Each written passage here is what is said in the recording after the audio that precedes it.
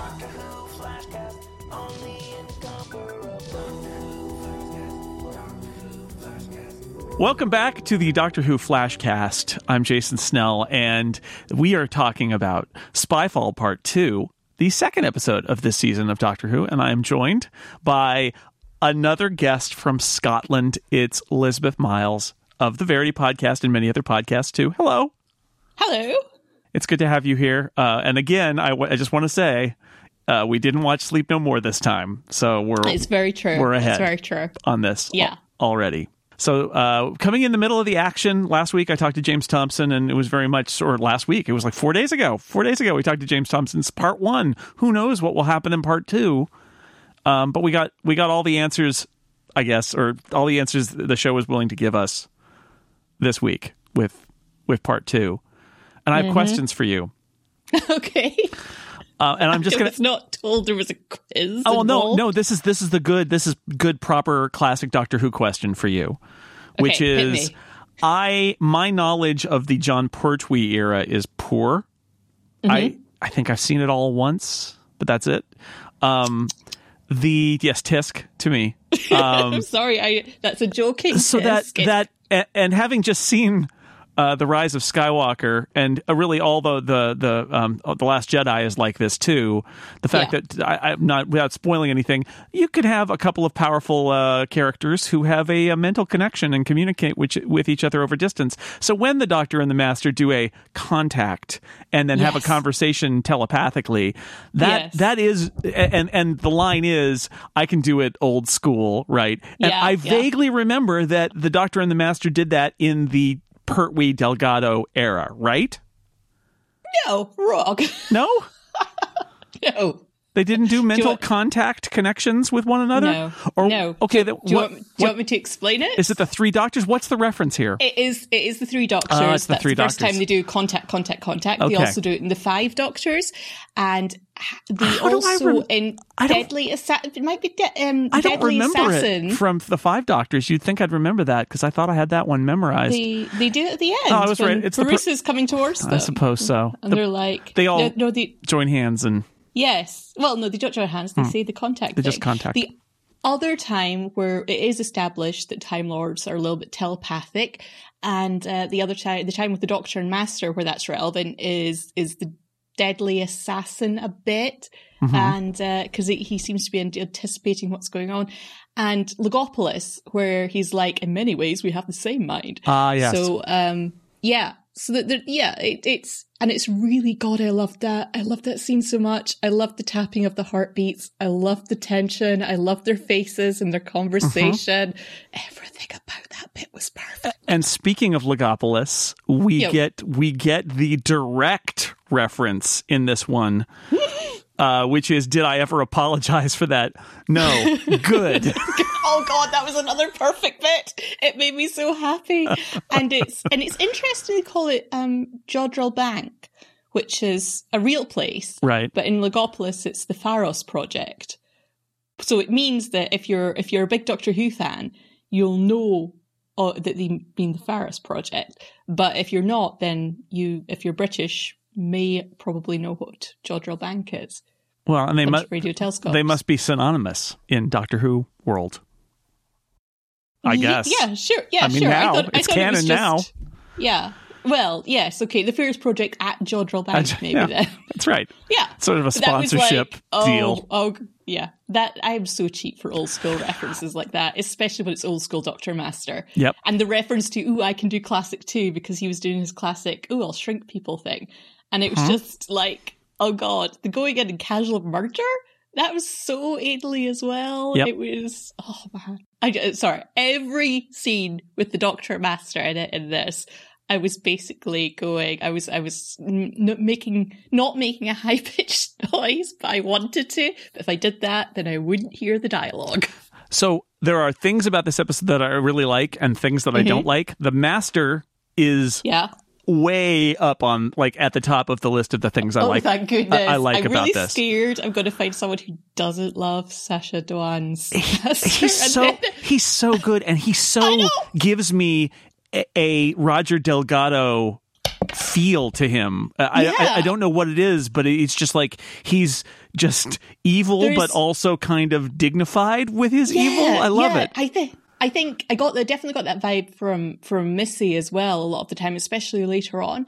But he's doing it in I feel like a slightly different way that still completely works for me. And there's like every scene he has, I feel like I could go through it with each of his shots by shot, commenting on his facial expression. There's, especially up in the Eiffel Tower, there are some beautiful things of the things he's just saying every sodding line, like with the "I know you don't," the sort of arrogance and casual contempt and yet slight amusement because he knows the Doctor's going to find out sort of thing, mixed with anger or an excitement and the childish glee and that blank look on his face where he's like, why would it stop? Just like not understanding why the Doctor doesn't understand that it's not going to stop. This is what he does. Just, oh God, he's magnificent. Yeah, I think so good. Really good performance, and just enjoyable to watch. Well written, lots of references in there if you look for them. The shrinking of the people. He says at one point, "I'm doing what I was made for," which is killing people, and he has the Doctor kneel and call him master. Kick out of it as well. I think often you get. I remember back in the day.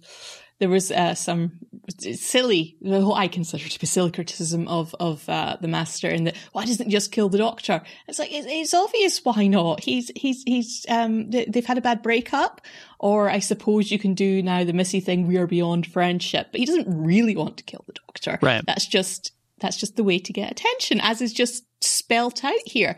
But we get the sense here, I think maybe more so than any of the others, that he's really having fun with his schemes. They are delighting him. I think the Master would feel that it would be tragic if the Doctor actually died in one of these things, but he wants the Master, when Missy, she wants the Doctor to be in peril, and it's almost like a test. It's loving, but it's like a test of like, well, you should be smart enough to figure your way out of this one. Yeah. So it's never a foolproof plot. It's always a plot that could be figured. The Doctor should be able to get out of it because that's part of the game. It's part of the play. Yeah, hence his extreme anger. The Doctor trying to sonic the bomb. It's like, that's just stupid. Yeah. Why are you patronizing me by thinking I wouldn't have stopped you doing that? But yeah, God. So yeah, one perfect part of the episode. Yeah. The other one is I wanted to mention the telegraph sound of drums to heartbeat thing was a nice modern Master callback that I also appreciated. We didn't, and they didn't say, "Oh, and he was driven mad by the sound." No, it's just it's there if you remember it. And it's there if you remember, and if you don't, they explain it. They say the sound of a double heartbeat, right? And it's also that remains like one of those moments in New Who that just gives me shivers.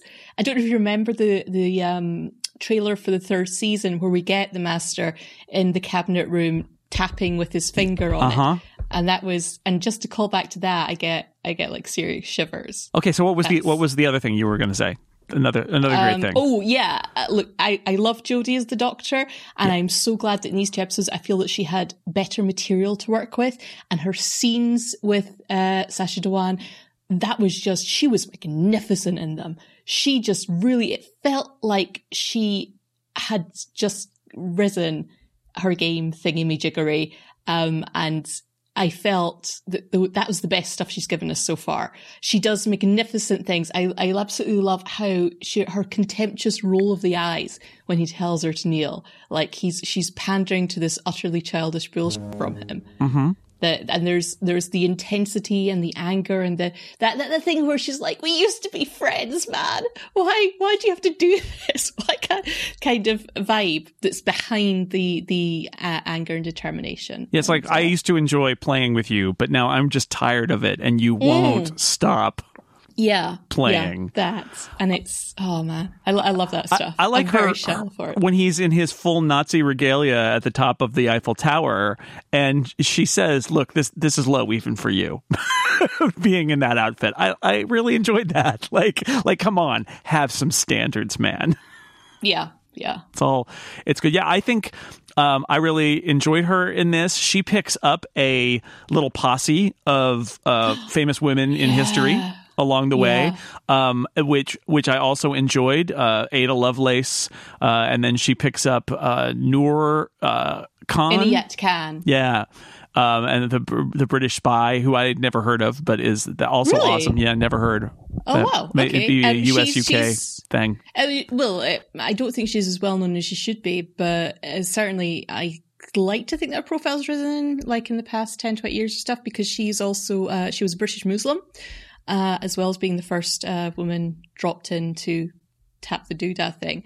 I loved her. Oh God, I loved her interactions with Ada. I loved that the Doctor acquires this historical posse, and it leaves so much room for the companions to have their own storyline, to work as a team, to see how they are without the Doctor and feel like they've learned stuff and developed. And it also gave the Doctor space as well. That was one of the bits that I really didn't like, though. It was pretty I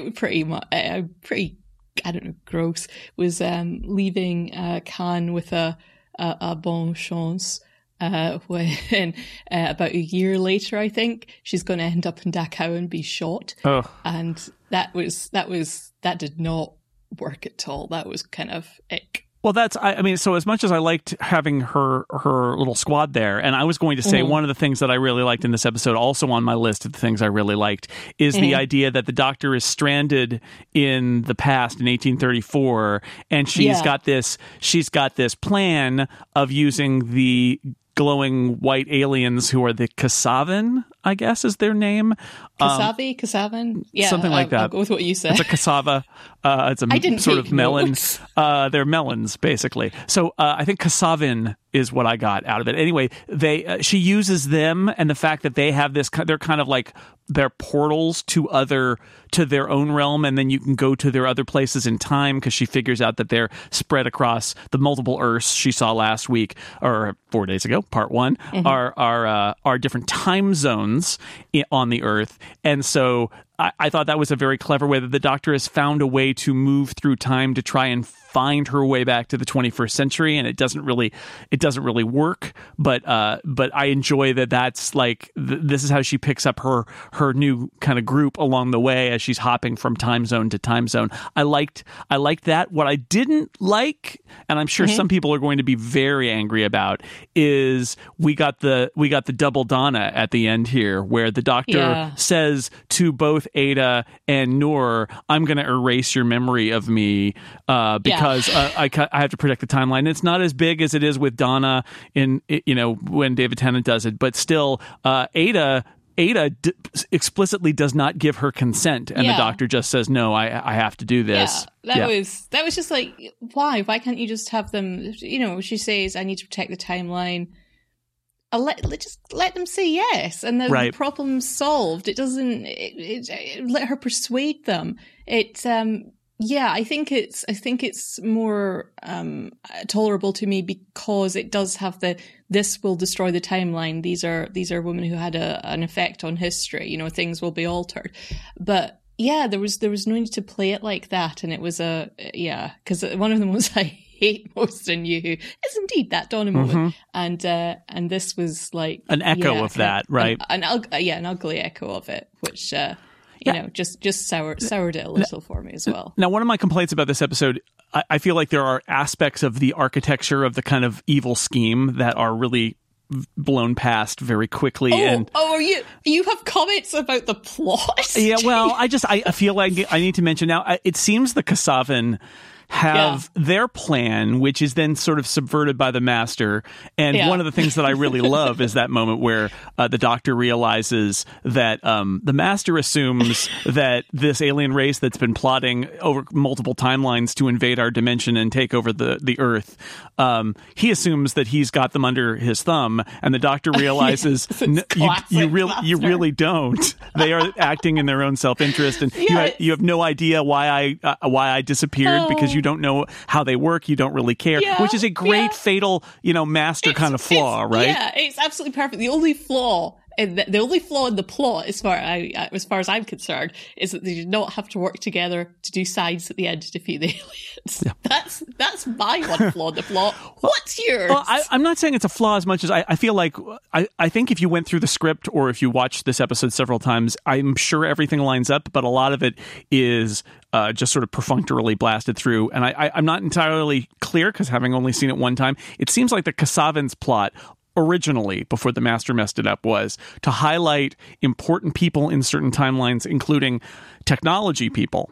And then they would be able to sort of subvert them, and they could control Earth's technology or take control of all of the Earth's technology by controlling the people who are involved. And so that's why Ada Lovelace, that's why Noor Khan is there, that's why there's at one point there's that picture of like various faces, and I saw Steve Wozniak in there, and I said, you guys can have him, he's fine, he's not that important. And so that seems to be their original plot, and then the Master kind of subverts it to do one of these typical Master schemes, which is, what if we just overrode everybody's DNA and everybody's a hard drive, and that'll kill all the people on Earth, and then I'll double cross everybody. And it's like this is my point, is the parts of the episode that are trying to deal with the structure of the plot are the things I liked the least. And that sorry to Lenny Henry, but not only was he a red herring in episode 1, and therefore is kind of doesn't have much to do except that one long speech he gives about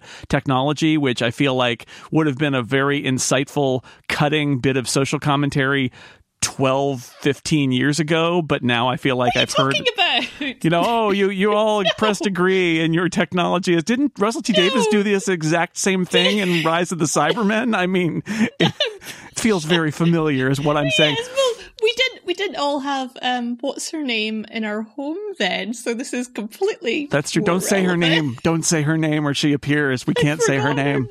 But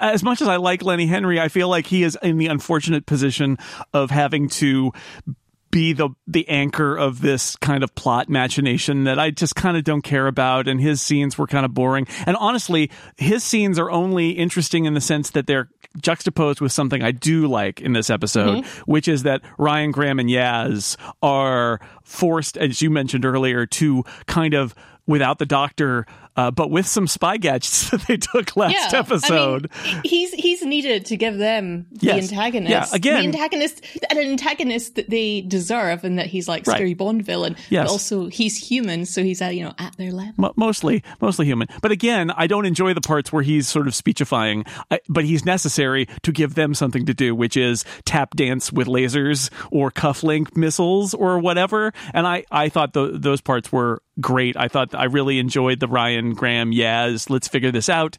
There is that moment I saw you said on Twitter, somebody's been watching The Curse of Fatal Death. There is that moment where in one moment? It's a lot. But especially that moment where Ryan discovers messages to Ryan from the Doctor on the plane as it's crashing, and it turns out the way that the Doctor saves them is she goes back in time and puts the solution in the plane. It also has one of the best jokes in Curse of Fatal Death, which is the Master constantly gets knocked out into the extremely deep sewers of the castle thing that they're at. Tercerus, yes. Yes, and it takes... Oh, God, you know the name of I it. do. You were asking me questions. I do. They're at beam locators. I've seen that sketch a lot. And and he has to spend all the years climbing back out. And that was like, the Master coming in with, that was the worst 77 years of my life. Yeah, because he took the slow path through the 20th century. I would have been like... Yeah, I'd have probably said more. It was more nicking again from Blink, except it's like also stole a joke. Basically. I feel like we have an opportunity for an entire series of Big Finish audios involving the Master trapped in the 20th century. Oh God, doing mischief to amuse himself. Yeah, all I was thinking about is he's going to be living through his own schemes in the 70s. That's true. And like, he's got to be like popping in to like see what's going on, or laughing at his own cleverness or something. Probably. It makes me very amused to think of that. Or watching himself and like head desking and like, how could I have been so stupid? Not realizing he's doing exactly the same thing right now. But I did the gang hides, and they have that question about like, well, what do we really even know about the Doctor? And I like that moment where they realize they have the how many spy gadgets? Well, what is it? It starts with Yaz saying, let's essentially, it's that Princess Bride moment, right? Which is like, well, what do we have what's our list of assets? What do we have? And it's why didn't anybody mention the shoe laser and the cufflink missiles that we could have used later? And Graham has a nice moment where it's like, you can't fire off a laser in an enclosed space, so you think I'm an amateur? And that's all very funny, and I like those moments where the team they don't have the Doctor, but they're going to work together, and they have their plan where they get captured because it's actually they're double crossing the people who have been sent by Lenny Henry, and I liked all of that stuff with the team, even though they're working on their own without the Doctor. It was nice, and that they're kind of offended that Noor and Ada are with the Doctor when they show up. They're like, "Have you replaced us?" That was nice. There were some great jokes in it. You know, I really, God, Chibnall's really trying. But whatever. Very nice moments. Yeah. Very nice moments. Yeah. But of course, the main problem I have with the fanish problem, the non-serious problem, that's still a really, really big problem. They blew up Gallifrey again. Those absolute people. I remember when I was watching the End of the World, however many years ago that is now, very many years, and the horrid sinking feeling I had when it hinted at Gallifrey being destroyed.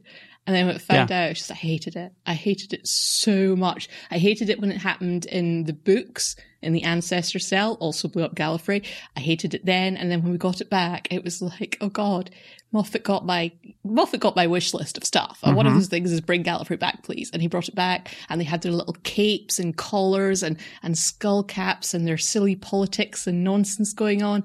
And now to have it taken away again is just, I'm having a lot of negative feelings about it. Me too. And you can shame me for this, but in the classic series, I didn't love Gallifrey. I liked the Deadly Assassin, but then the more they used it, the less I liked it. Yeah. No, I'm not.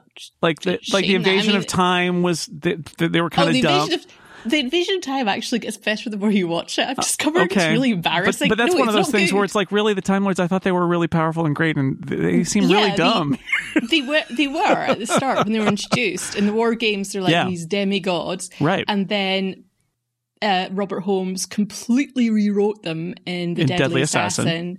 And a lot of fans were very angry for a very long time, and now they're not angry anymore. Now like the Deadly Assassin, generally speaking. Yeah. But a lot of the criticism of the Time Lords is just then as it became less and less impressive. And I didn't care. Okay, I love Gallifrey. I love their nonsense. I don't care if it's boring or looks very 80s or anything like that. I just wanted to exist, and it's partly because I don't want that sort of angst for the Doctor again. The Doctor for me is someone who deliberately left their home planet to go and explore the universe.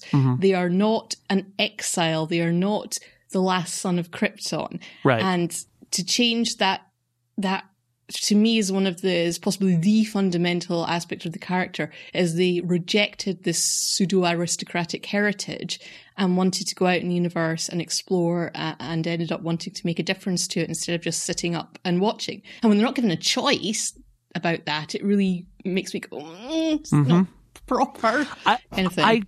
I understand why Russell T. Davies did it in 2005 when he brought the show back. I liked that it was like, we're not going to get into that. He has to be out on his own. We're going to introduce this character without that baggage. I also like that they Stephen Moffat brought it back as kind of the Robert Holmes conception of it too, which is it's decadent and corrupt, and there are good people there, but the people in charge are kind of terrible, and I like that. Yeah, no, I completely understand. I may not have liked it, but it certainly was a huge part, I think, of the success of this series, of giving him that tragic backstory and the emo-ness, and certainly I think that worked. At the time. However much I personally disliked it, it still really worked. It clearly worked, especially for the first season. It got a bit much for me in the second season with the lonely god and last moral authority, and it's like, no. But but to do it again. Yeah, that was honestly, having the twist be, have you been back to Gallifrey? It's smashed. Oh, by the way, I smashed it. I destroyed it, and there's nobody there anymore. Which, the Master lies. There are lots of things that could have happened. Who knows? I think as a twist, I don't mind it, other than the fact that I feel like this is a twist. I feel like, didn't you just do this? And I know it was 15 years ago now, but it's like, didn't we just get it back? You just pressed the reset button, and now you've done it again. I suppose I did like the way the Master told the Doctor about it, and that he really seemed, us not knowing at that point that he did it, he seemed terribly regretful about it, and there were like tears in his eyes. So I don't think that he particularly enjoyed destroying it so much as he felt it was completely justified, and he was really pissed off at the time. I think the twist is not so much that it's been destroyed, but there's something fundamental about the history of the Time Lords that we're going to find out about. And so this gives me those chills of like whether it's the Cartmel master plan or whether it's those books and the looms and things like that. I got a little sense of the, like, because what he says is everything we were told was a lie. Yes, we're not who we think. I have the fear. I have the fear because I'm not a Cartmel master planny, however much of a master plan it was or was not. Okay, that's sort of fine. Why didn't you notice the word master in master plan? Oh my god. No.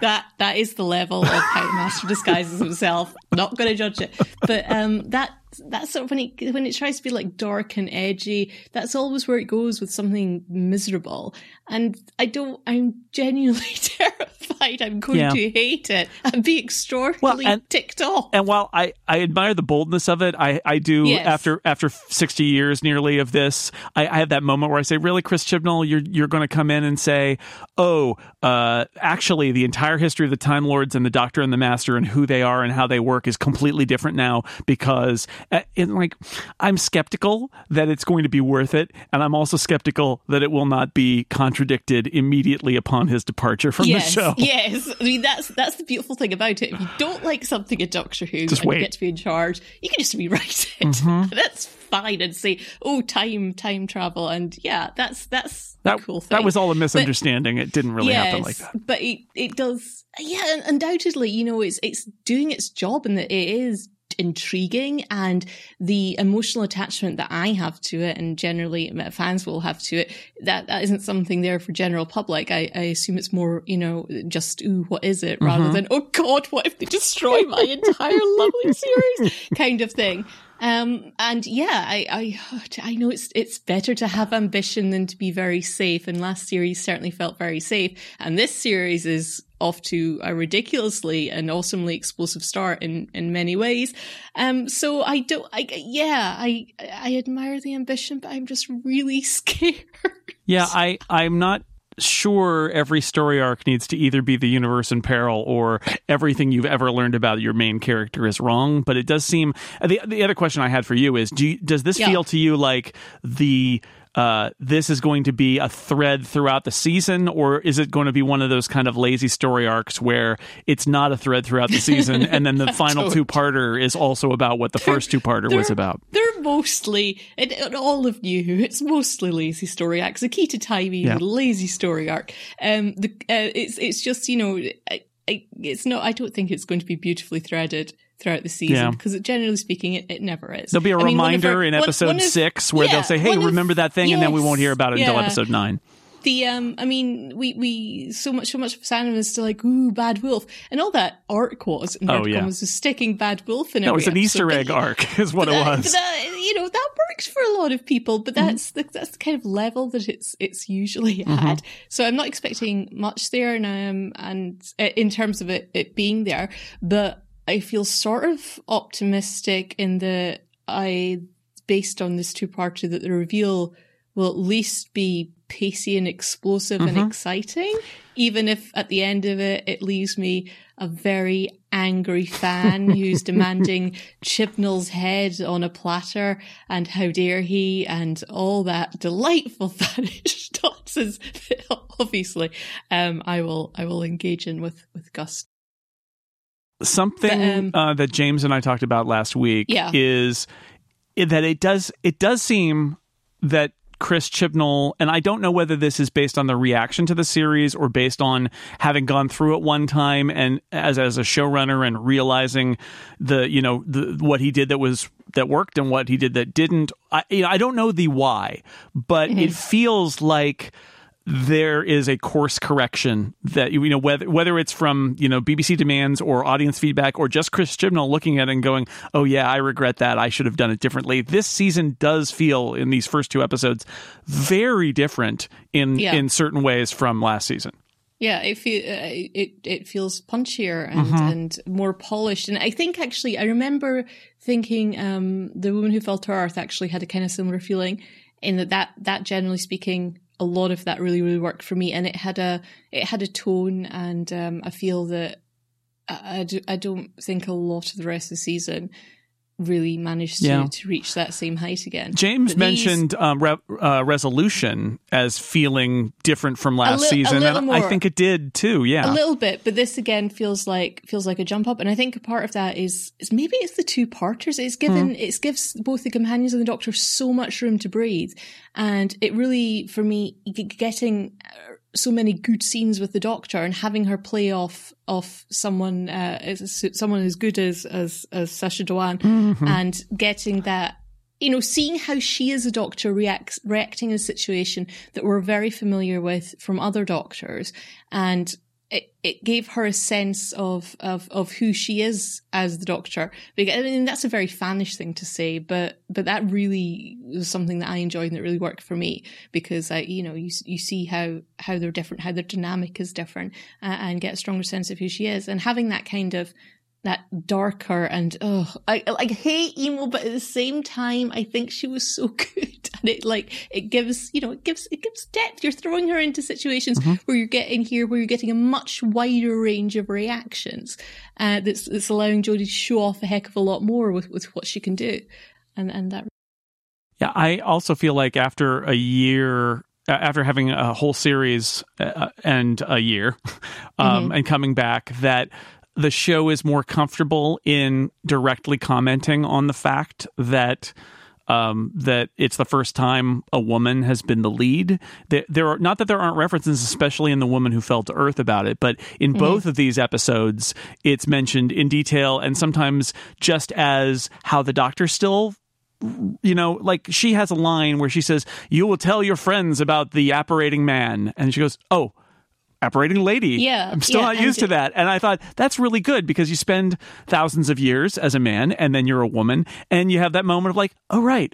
And it, like she, because it's the Doctor, so she forgets. And then she's like, oh yeah. And then she moves on. And similarly with Graham, they say, well, he said she used to be a man and he knew her back then and all that. And it's just like, just calling it up, because we all know it. It's different this time. And the show, I think, maybe isn't afraid of that now, in a way that maybe it was like, well, let's just move on. Last season, it feels not just that, it feels a lot less afraid of its own continuity. I mean, obviously, it's bringing a major character back here, but even just the Doctor explaining, "I'm from Gallifrey, I'm a Time Lord, I travel through time and space." Even something as simple as that was just it felt like last season very much wanted to be a very hard, soft reboot, in that it was dropping away so much baggage, but maybe he feels now that it dropped away too much.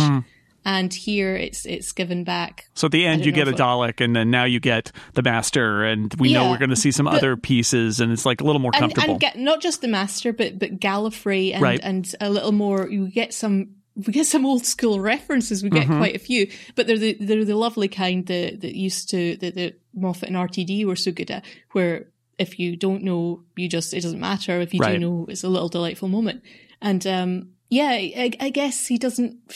I guess it's like he feels more comfortable and confident with it. Maybe I don't know. I feel very unsure commenting on these, on like the mind of the writing person, rather than what I'm seeing on screen. That's sort of what I'm saying. Is I can tell that things are different. I don't know exactly why and what the impetus is. Although I would think that if you go through a year as the showrunner of Doctor Who, but you would probably get to the end and say, I learned a lot, right? Like presumably you would do that. And I wouldn't be surprised if that's the story here is. I'm sure we'll get to find out in 30 or 40 years' time. I'm sure we will. Another thing I wanted to mention is the Master's TARDIS. We got an actual sort of control console part thingy, thingy in the middle of the Australian outback bungalow thing that he's living in. That was fun. I'm not going to be too judgy. Yeah. I was a bit like, at first I was like, because it was like not proper TARDIS-y. But then it occurred, this is slightly better, more interesting than just swapping the time rotor around for right. Fun. You know, it's we don't know where it got parked though.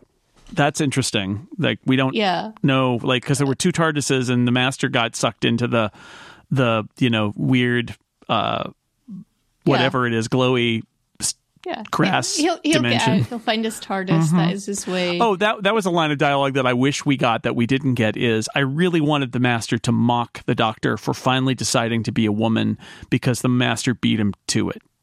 Oh, right. Like you're copying me. Well, maybe that we still don't know where he is in the timeline. It's We're true. assuming this is after Missy, but which actually is the thing that makes me the saddest because I really enjoyed Missy's progression as saying like I can be an agent of chaos without being evil. Yes. That's really kind of bugging me. He feels like he's at the same point as, certainly in some of the scenes, the ones where it was like, this is how to get your attention, that very much feels like Missy and Darkwater, Death in Heaven. A little John Sim vibe I got from some of those airplane scenes too, like a little sort of manic. Yeah. So it's I would like to know for certain where it fits in, but it's that to not even mention Missy, and I don't know. I want some acknowledgement there because that was the Master dying by stabbing himself in the back. You can't. I don't think you can leave the Master dead because it's such it's like you're not going to ever kill off the Daleks for real. It's but. I don't know. You need to do something. It's such a beautiful character arc, and just to like kind of ignore it is a bit unsatisfying. Right. That's the other piece of dialogue that I would have accepted, even though it would have made me sad. Is look, I tried it your way. Look, it got me shot in the back or stabbed in the back. I'm not doing it that way anymore. Some sort of like, well, Missy didn't end well, and that's why I'm going back to classic here.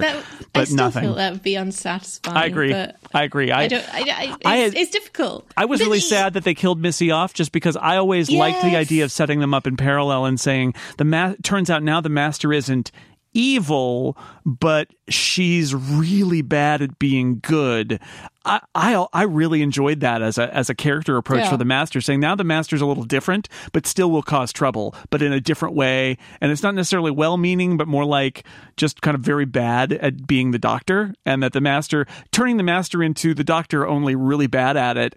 I don't know. I kind of loved that, but instead it's back to we hit the reset button there too, which my feelings about that are a little bit like my feelings about Gallifrey, which is, have we reached the point in the modern series of Doctor Who where it is now such an institution again that there is this fear of change that leads to everything just getting reset back to the status quo at the end? Because that isn't the status quo. Give me Gallifrey back.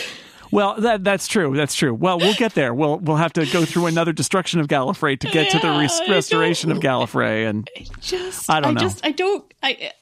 I'm happy to cope with any changes. That's a lie. There's a whole list of things I would be very upset about.